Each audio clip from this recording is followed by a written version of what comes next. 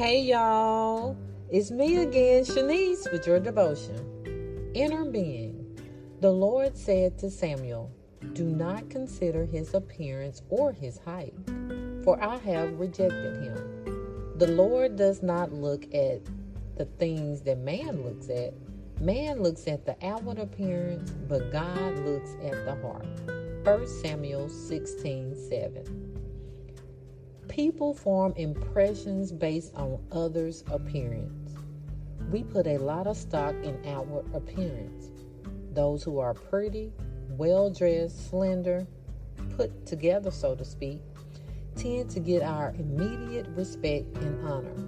But those who don't grab our attention, but may have so much more to offer from on the inside, are pushed aside. Well, God doesn't do that.